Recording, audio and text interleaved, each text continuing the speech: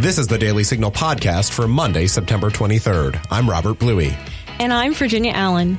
Today we are talking with Billy Planer, founder of Etgar 36, a nonprofit that takes young people on a cross-country journey to explore America and empower them to become involved politically and socially in their communities. Plus, we read your letters to the editor and share a good news story about a 12-year-old entrepreneur who received a special surprise from the Carolina Panthers. Before we get to today's show, Rob and I want to tell you about our favorite morning newsletter. It's called Morning Bell, and each weekday, the Daily Signal delivers the top news and commentary directly to your inbox for free. You'll be able to read about the policy debates that are shaping the agenda, analysis from Heritage Foundation experts, and commentary from leading conservatives like Ben Shapiro, Michelle Malkin, and Dennis Prager. It's easy to sign up. Just visit dailysignal.com and click on the Connect button in the top right corner of the page. We'll start sending you the Morning Bell tomorrow. Now, stay tuned for today's show, coming up next.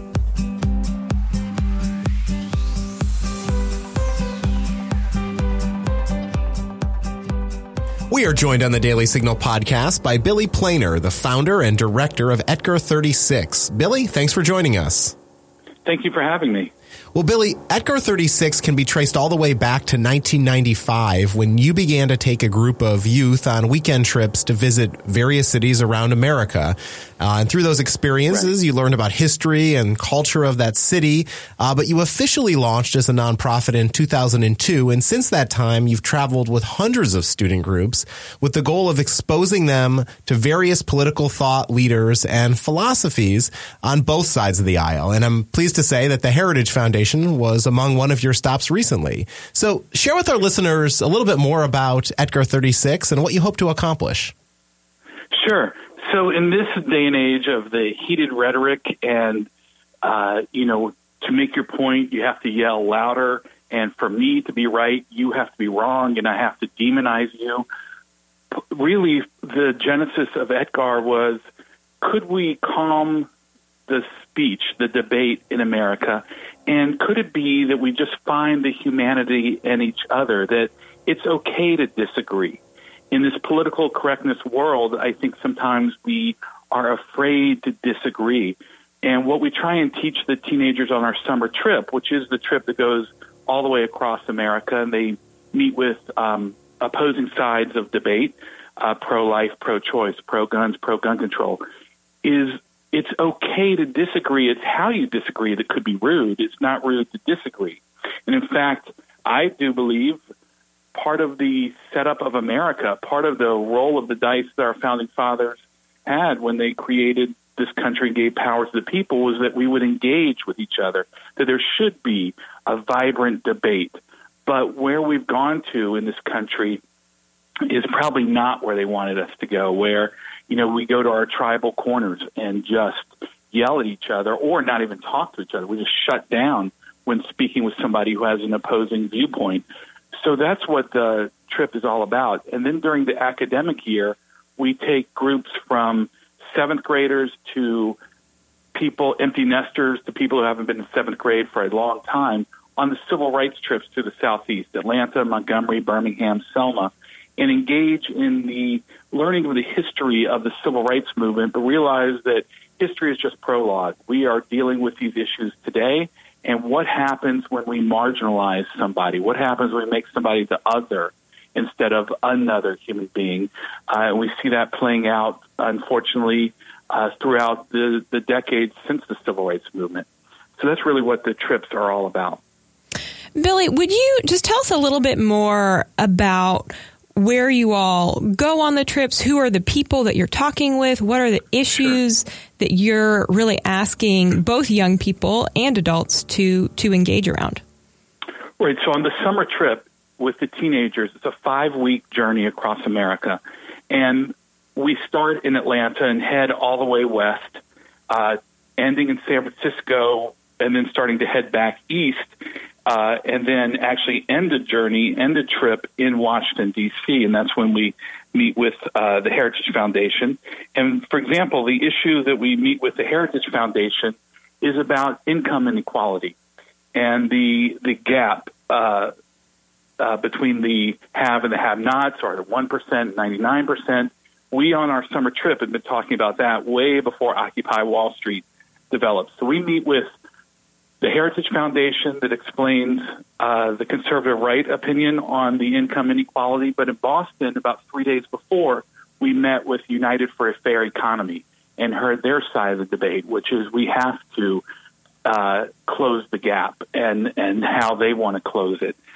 We meet with Guns in America every year. I think, perhaps this is going to be the last time we have to talk about this, but our country keeps bringing this debate up. We meet in Denver, Colorado, with a man named Tom Mauser.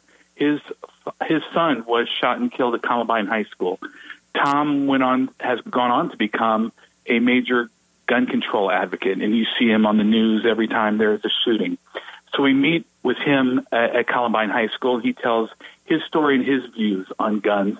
And then 2 days later, we meet in Utah with Clark Kaposhian, who is the only person in America who is allowed to have a bump stock. He sued the government to keep his bump stock. He was a lobbyist with the NRA. Now he's a lobbyist for gun rights in Utah. He is a gun safety instructor. So we have that debate. We meet with Pro-Life Texas, and then we meet with Planned Parenthood to discuss the issue of abortion.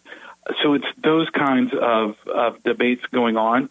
And then we also just deal with issues like hunger in America, literacy in America. We meet with a man in San Francisco who was 44 years old when he learned how to read because a person took 1 hour a week to work with him. He had been socially promoted through school back in the day, and he just basically left school, got a job in construction, but when he hurt his back and realized he could not be in construction anymore, he had to find jobs, and this is where it gets scary. This is where we realize we try and teach the teenagers we are all connected. Here's a gentleman in San Francisco who was illiterate, but had a job working in a medical facility, making sure the right pills were going in the right bottles for your medicine. He couldn't read. He would just sort of count up letters and hope he was getting them right.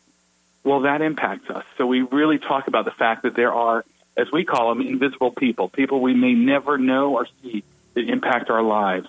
And so maybe it's best for all of us to help them have or make sure that they have the best life that they can have, that because it will impact us in a way. Those are the type of organizations and places we see. We're in Las Vegas, and we meet with the SEIU, the union out there, the Hospitality and Culinary Union, and discuss and debate unions in America and whether they're effective and timely now. But we also see the work that goes on to teach the hotel employees, because every night of the summer trip we are in a hotel, and magically when the kids come back to their room is cleaned up. And so they see the work and effort that goes into those jobs that we often take for granted. Well, thank you for explaining the structure of the program. That is truly fascinating to hear more about how it all works.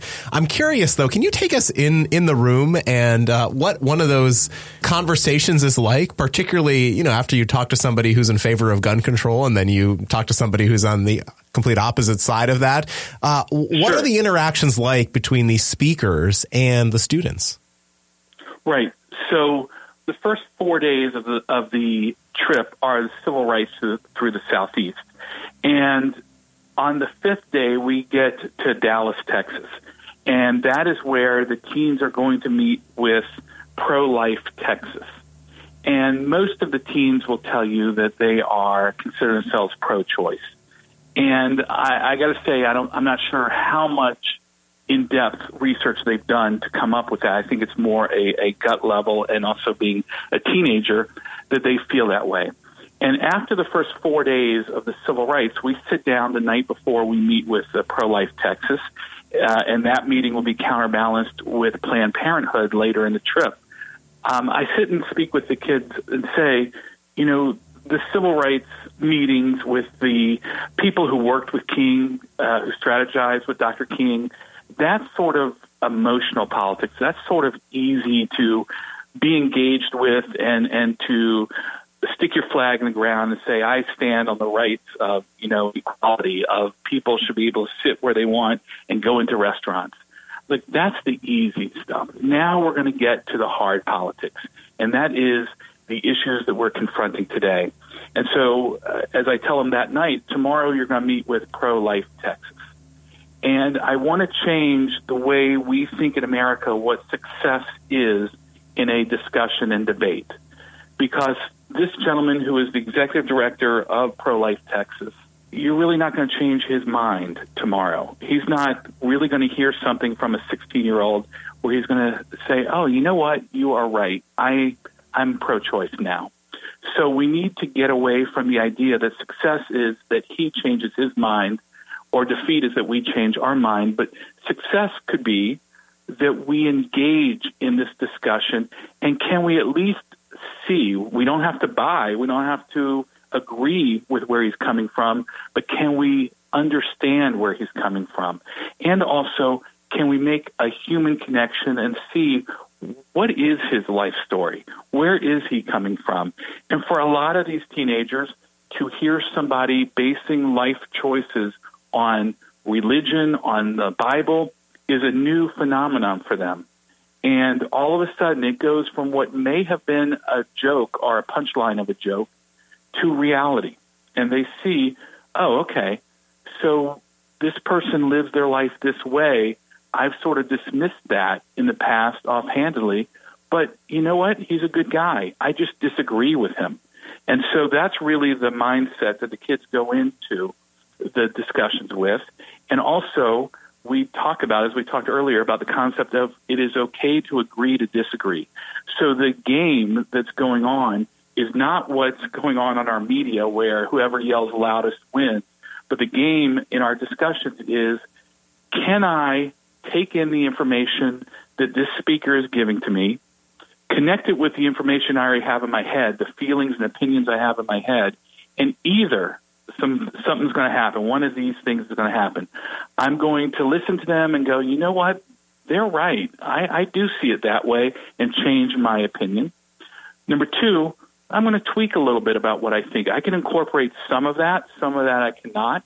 Or three, I hear him, I understand what he's saying. It's not where I am, and thanks for letting me challenge my own opinions, but I'm going to stay where I am. So that's what our debates are really all about. And then we also talk about how to ask a question civilly. There's not going to be the gotcha moments. That rarely happens, and in actuality, when the cameras aren't there and it's not scripted, it's actually rude. It's a conversation stopper. It's not a continuing the conversation. And I believe that we'll be okay as long as we keep the conversation going. It's when we stop talking to each other that we're going to start to get in trouble. Yeah, thank you for sharing that. That's such a powerful way to go about framing that discussion. Really simple, but incredibly profound. Can you tell us about maybe a particular student who you have seen be really impacted by the ETGAR 36 experience? The anecdotal evidence of the success of the trip is there are so many. So this was our 17th summer. So the oldest alumni are in their mid to now later 30s, I would say. And I hear from alumni all the time about being exposed to a speaker. So, for example, there was a young man who heard the gentleman I told you about in San Francisco talk about his battle with illiteracy. That gentleman's name, the speaker's name, is Leon Beal.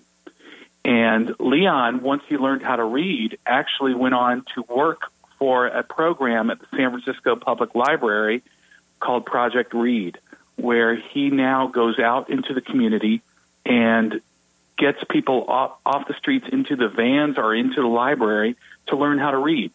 So he's taking, and this is part of the story he tells, which is so powerful, is the power of one person to make a difference. So that one person taught him how to read. He is now, the ripple effect, he is teaching thousands to read. So Leon told his story, and this young man named Andrew sat through that meeting and decided that moment, I know I wanted to be a lawyer, go to law school. My path was set. I'm changing that. And he is now a teacher because of that meeting. He's an English teacher in a school. So he changed his course of what he was going to learn in college and what his profession was going to be. And he's dedicated his life to education. So we see stories of that, of what they choose to major in college, and what slant would they give to their profession that they were choosing to embark on already. So, for example, some have gone on to have wanted to be lawyers and have gone on to become environmental lawyers or labor law because of some of the meetings that have happened here. And then overall, it's just been fantastic to hear that they will agree that we just need to talk, that they find that, especially in the last couple of years, they're still able to talk and remain friends with people who are voting differently than they do, while their friends, their other friends just can't be in a room with somebody that they disagree with.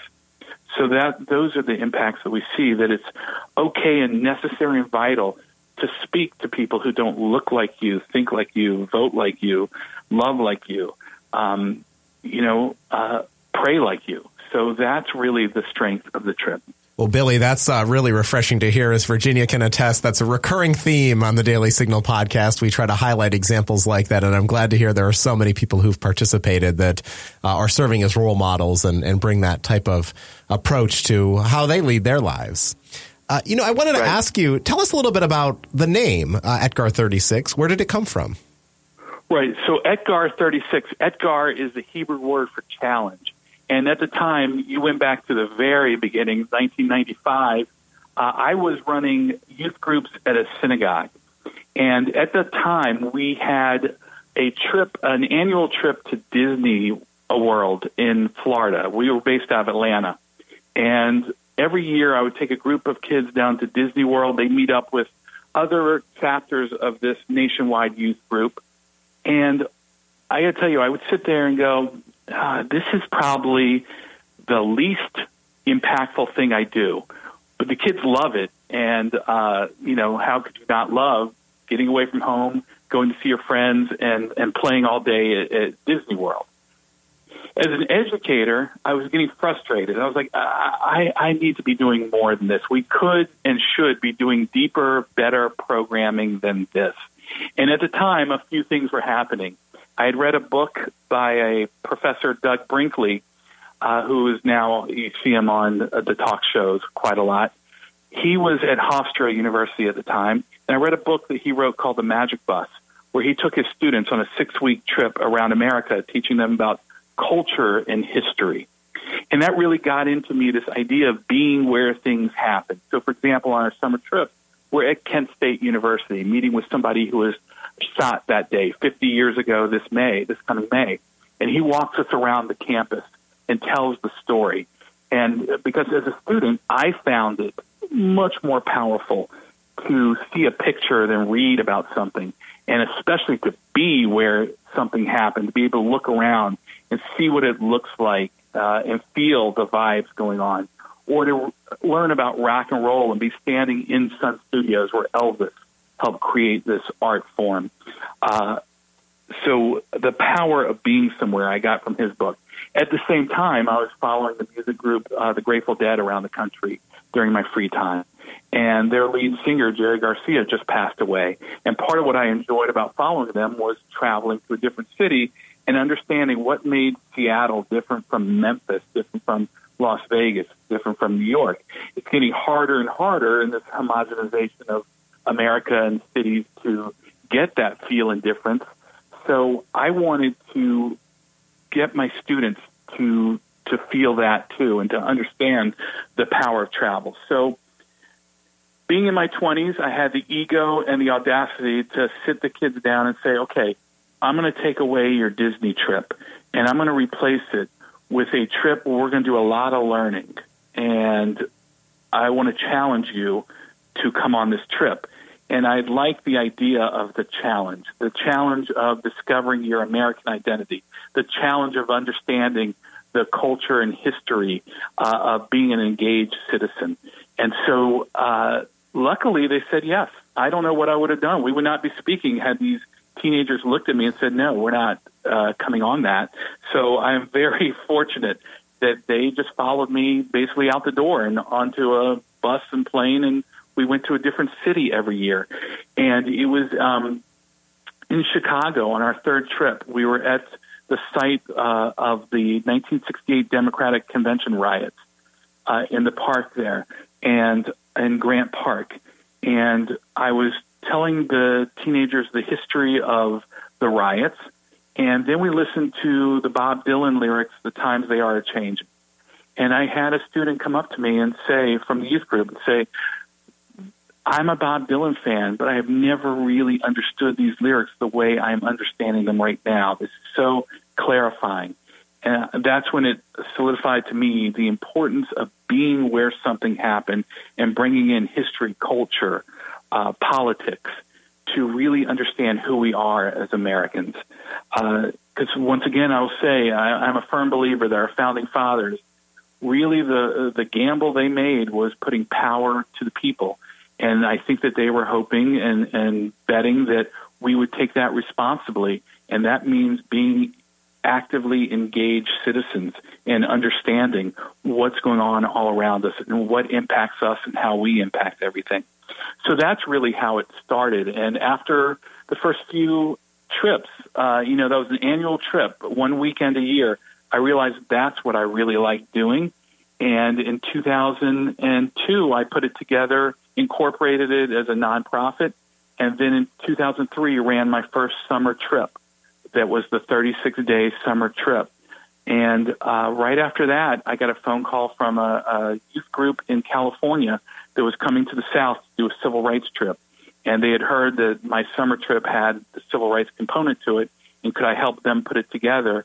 I eventually ended up running that for them, and that became our winter programming, the civil rights trips that we run. It is so neat to hear about some of ETGAR's history and just how far you all have come. As you do look to the future, what are your aspirations for ETGAR 36 moving forward? Well, I think right now, I'll be honest with you, we are overwhelmed with business right now, just keeping up with demand. As somebody very nicely said to me, America has caught up to the lessons you've been trying to teach of being engaged and the importance of speaking to people you disagree with. While we're seeing the divide in America growing stronger and stronger, or wider and wider, actually, I do think there is an undercurrent of people who have had enough of this and realize we have got to get along here. We have got to learn, we've got to relearn now how to talk to each other. And so right now, we are just growing as our civil rights trips during the school year are taking off, and demand for the summer trip is rising too. So we're just keeping that going. I mean, the beauty of the summer trip is it is organic. As issues arise, we're able to incorporate them each year. So each year is a little different than the previous year because, as new issues come up, and I can only imagine the energy level that's going to be out there this coming summer leading into the 2020 election is going to be fantastic. In 2016, the summer of 2016, we were fortunate enough, just coincidentally, we were in Cleveland during the Republican convention, and we were in Philadelphia on the Democratic convention, and able to walk around and engage with everybody out in the streets and the protesters and the activists, and that was just amazing. So the growth of ETGAR is really sort of organic in that we are able to adjust and tweak as America adjusts and tweaks. And finally, Billy, if our listeners have children of their own or they themselves are interested in applying, how do they go about doing that or learning more about ETGAR 36? Sure. Thank you for that plug right there. So our website, ETGAR, E as in Edward, T as in Tom, G as in Georgia, AR.org is our website. And you can connect with us through the website. And there's also our we have a companion website, theamericanjourney.org. So both talk about our trips and what's going on there. And like I said, the demand is just gone through the roof now. So we are usually at this point for our summer trip, we may have one teen who signed up whose brother or sister may have gone. We're about a third full right now. We haven't even done any recruiting or information nights or sent out any information. So this is it's just the excitement out there for the work we're doing is so gratifying, but it's out there. And I really appreciate y'all having me on. Absolutely. We really appreciate your time, Billy, and just learning more about ETGAR 36 and the wonderful work that you all are doing. Great. Thank you. Y'all take care.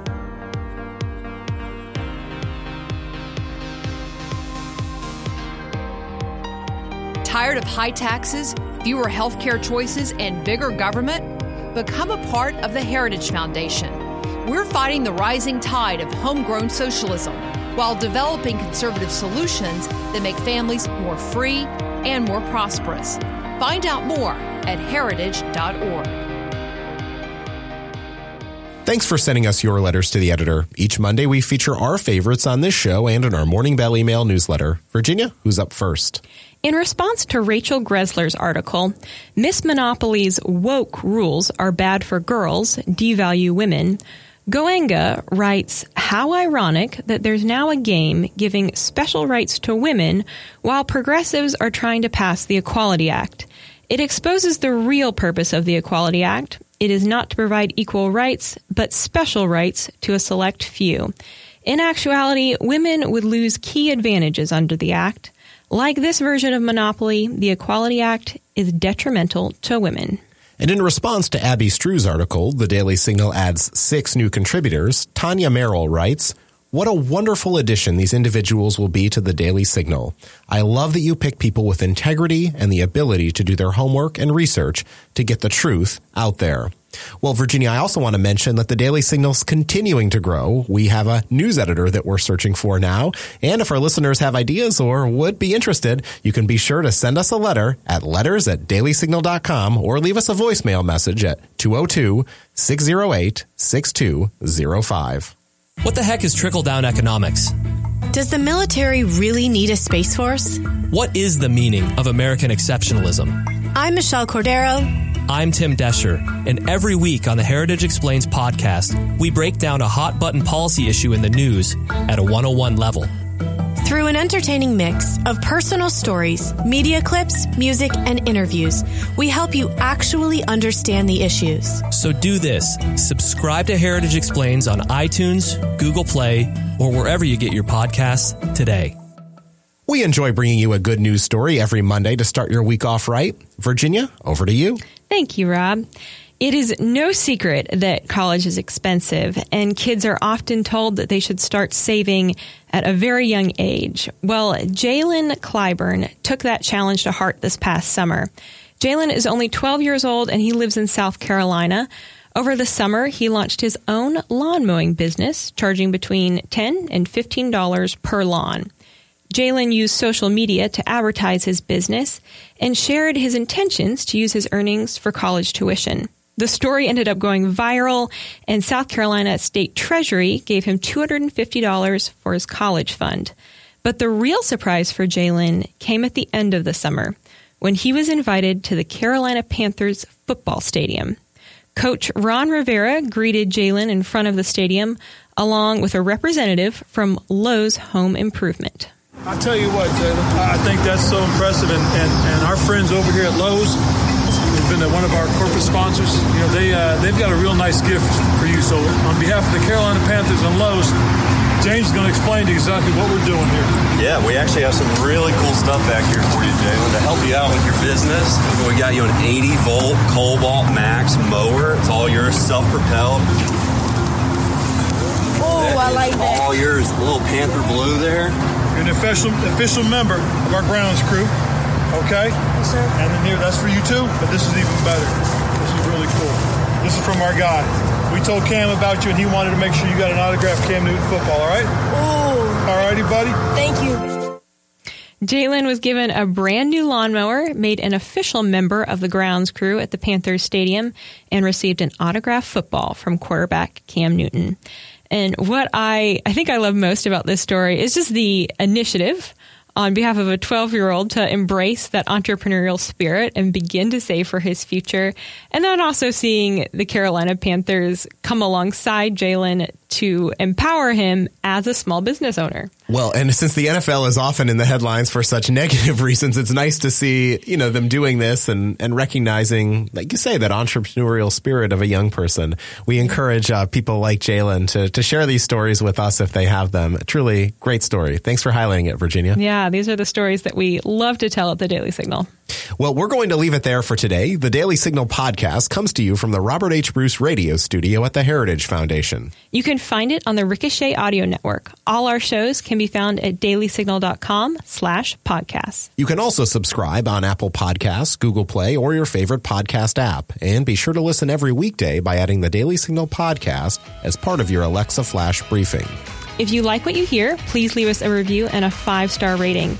It really means a lot to us and helps us spread the word to other listeners. Be sure to follow us on Twitter at Daily Signal and Facebook.com/The Daily Signal News. Have a great week. The Daily Signal podcast is executive produced by Rob Bluey and Virginia Allen. Sound design by Lauren Evans and Thalia Rampersad. For more information, visit dailysignal.com.